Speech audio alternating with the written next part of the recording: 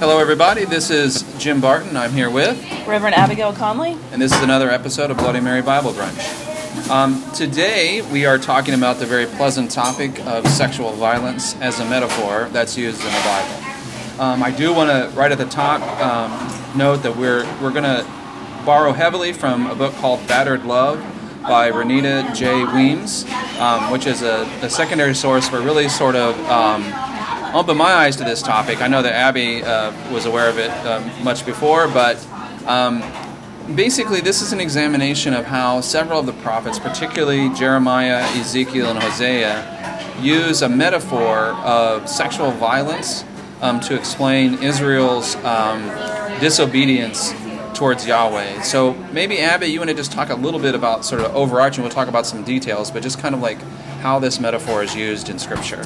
Yeah, so we get this image of lots of prophets who are all male, who are married to a woman, and so the idea is that in some cases you take a wife, and this becomes a metaphor for the entire nation of Israel, your relationship with her, when it's good, when it's bad. In fact, her sexual history even plays into that. With all of the prophets, it becomes a way of saying Israel is unfaithful to God in the same way that a wife would be and prostitutes herself to other gods. And it's this ongoing way, especially with Hosea, but throughout the prophets, of naming Israel's relationship with God. Because of that as well, I would say that if you have been a sex worker or if you have been a victim of sexual violence, stop listening now, because it is going to be as rough as it sounds. Yeah, thank you for that trigger warning. I think that's really appropriate here. We gave one last week or last time with our episode on rape, and sadly, this is, as you say, just as violent. So, I did want to kick off by talking about the structure of the metaphor. Does not necessarily endorse the system that it's using. So I think from an intellectual point of view, it's worth saying that these prophets are all starting with an understanding of a system of dominance and submissiveness, and they're using that to then relate it to the behavior of Israel towards God. And so I think just to be intellectually honest, we have to acknowledge that. However, as you'll see, the metaphors are so graphic that it, at times is really challenging. I think another point I want to make is that what I think the prophets are trying to do is they're trying to elicit a gut reaction from their listener. So they're not using a contract metaphor. You have a contract with God. You, Israel, violated this contract. Therefore, you deserve to have a punishment, or you deserve to have consequences that are laid out in some sort of formal contractual agreement. They're using this intimate marital relationship, I think, to try and elicit something that's more gut-wrenching. That's more, you hurt God by what you did. Yeah, and in the world that they're writing in, where most people marry, it is one of the most accessible ways to talk about covenant. Here's the relationship that you understand is legally binding and all of these things, but is about much, much more than that.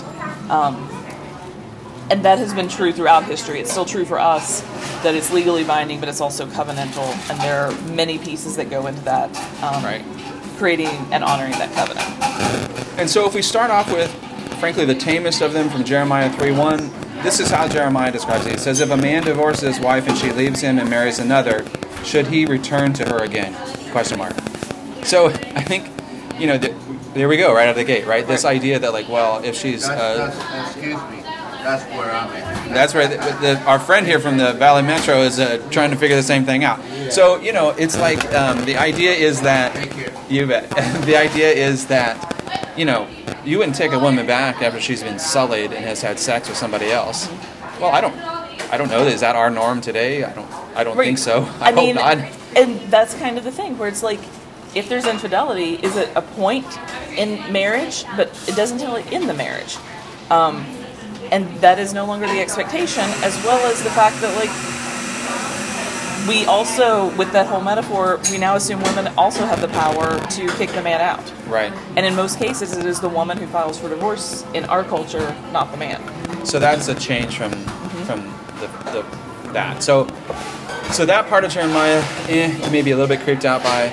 But then we get into Ezekiel, particularly in chapter 16 and 23, where now Israel is referred to as a whore and as prostituting herself to foreign nations, and there's this imagery of like gang rape and like being paraded around naked, and I'm frankly not going to read too terribly much of it. I do have a couple of passages for my own fury and interest I'm going to talk about, but I mean, generally speaking, it's really gross. It's the kind of stuff that you read it and like you say, why is this in Scripture? Right. It seems over the top. It is the thing that we would not read in worship where children are present. Right. That's the level that we're talking about. So I do want to mention, to give you an idea of the graphicness of this, this is Ezekiel 16:26, and it reads, "You engaged in prostitution with the Egyptians, your neighbors with large genitals, and aroused my anger, no pun intended, increasing promiscuity." And then again in Ezekiel 23, chapter 20, there she lusted after her lovers, whose genitals were like those of donkeys and whose emissions were like those of horses. And that's also, she had a prostitute with Egyptians. So Egyptians have large penises. Mm-hmm. That's what we learned. Per Ezekiel. Yes. Now, that's a little comic relief, I suppose, in the middle of this. But like, that's the level of detail that the prophet Ezekiel goes into. Right. And this assumption that kind of this tying of like there's sexual fulfillment happening in this other relationship. So clearly this is a way of talking about, well, what are you getting from this other relationship that you aren't getting from God? Like, right, from God. That's the implication of it, but it becomes this really strange graphic weirdness that we wouldn't talk about in polite conversation. Her clothes will be ripped off, and she's going to be displayed in front of the whole public, and it's just and then eaten by dogs and all this kind of stuff that comes out. It's insane. Then you get to the book of Hosea, which is even weirder, because in Hosea he marries a woman who's a prostitute just to show. Right. It's a weird story because it's told in narrative form as if it's describing events that have happened. Right. And then he gives kids the worst names. Like, you think like Apple and Fighter Pilot are bad names. His kids are named things like unfaithfulness and whatever. Like these like lists of terrible names to describe Israel, which seems not good parenting. Right. So okay, the moral of the story here is: so if you want, read Hosea, read Ezekiel, particularly 16 and 23. It's amazingly disgustingly horrible, these metaphors. Right. So I think, and we need to name that explicitly. So yes, there is the rip the women's clothes off and put her in public to shame her. It does assume that you get to beat your wife and it's just fine. It does assume that the men have control over divorce, and if you want to put her out, this is fine. It does assume that a woman's sexual promiscuity is a crime against her husband, not anyone else. And so all of those things... And it doesn't... I mean, to be very clear, sometimes in the parables, we project who God is and who Israel is, and it's like, well, that's what... In this case, it is explicit. Yeah. God is the violent husband in the metaphor, and that is unchallenged. And the feminine is always, in this case, a people that identify as a country, even when they're not quite a country. Yeah. And it's worth noting that, we still talk about countries and those things in the female gender. So this becomes still part of the way that we talk about our world. And one of the things when we were prepping that we wanted to take time to pause on is that one of the problems with this is how much sexual violence is still a problem in our society today. And even though...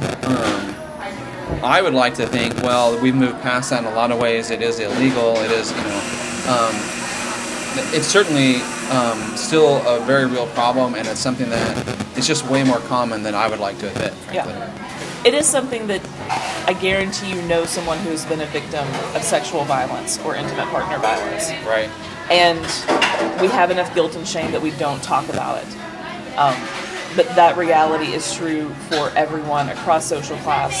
And especially if you're a woman with other female friends, you know someone who's been a victim of this sort of violence. Yeah, and frankly, it's woven right into the metaphor, this dominant-submissive relationship. So that's also, I think, one of the things that we've looked at in this study is how damaging that idea of relationship is, that it is this dominant-submissive. That's unhealthy by itself. Right. So independent of the violence, which is horrible, also the dominant-submissive stuff is problematic. Also, sort of just taking something about parts of the metaphor that maybe aren't totally unrelated to what they're really saying. I think it's worth noting that in the push to monotheism that the prophets are doing, it's worth noting that part of what they're doing is removing female power from the religion. Yes. By removing goddesses from the relationship. So in fact, Asherah is the evil one-time consort of Yahweh who now must be written out. Take out the Asherah poles. So when Jeremiah and Ezekiel and Hosea are upset with Israel for being unfaithful, it's interesting that the way in which they're being, quote, unfaithful is by worshiping pantheons that include female deities. And now when they're pushing to monotheism, they are pushing to a monotheism with a male head.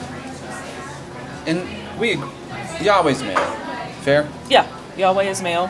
One time had a female consort, again, Asherah, and so that becomes a lot of masculine imagery.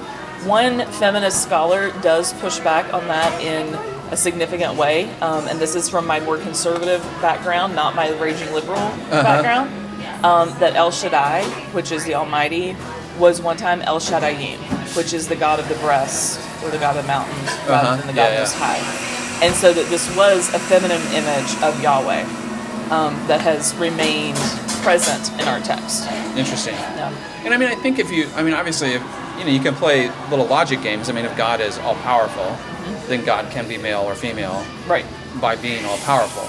But the way God is described in Scripture comes off this way. And particularly in this context, it's a little suspect that we have this angry violence against women metaphor at the same time as we're pushing out goddesses and sort of establishing this one male war god as the supreme being. And the only being. I think one of the other things that it's worth talking about is the way that rape is used as a tool for asserting power. And when we look at some of the colonization, the literal colonization, where we see we see the use of rape as a way to dominate foreign cultures, that's something else that needs to make us, we need to be upset by seeing the use of this metaphor in this context. All right, so what do we get out of it? So what is the point for us to get from this study? So I think we actually, like many of these conversations, have done some good for ourselves by naming this reality. This is part of our history. It's part of what informs our current culture. It's part of the language of the church. And like so many other languages, we continue, or language problems and issues, we continue to be open to the work of the Spirit and say, we have to deal with this past, but we also have to work to actively recreate our future as something else and be able to say this violence is not part of the will of God. Yeah. We're not sure it ever was, but we're definitely sure it's not part of it now. Right. You said before that this is where we take the Bible seriously but not literally. Right. So we're going to seriously admit, we're going to acknowledge that this violence against women is a part of our DNA. It's not new. This comes out of the culture that we grew out of.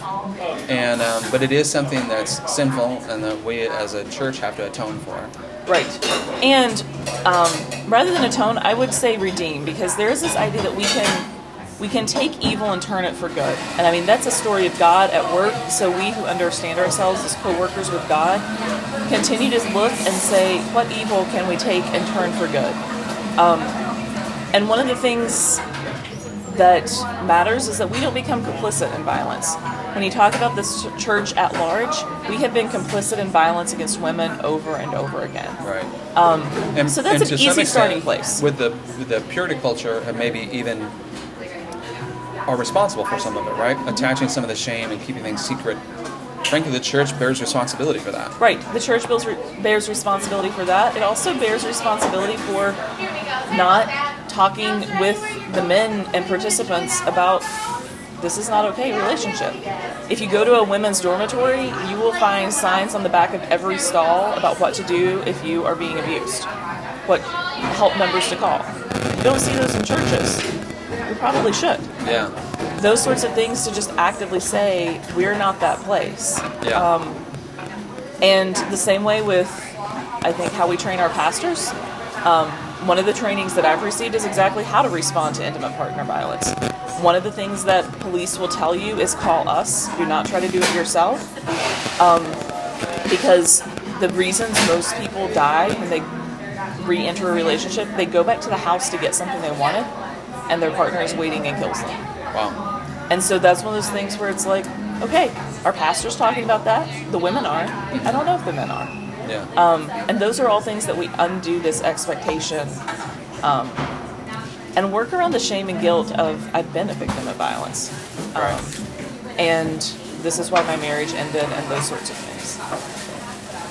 Well, all right. So I think that's pretty good. I don't know that that's what Jeremiah or Hosea or Ezekiel wanted us to get out of it, but I think it is what we get out of it, which is there's a lot of work to do, and we as a church need to do it.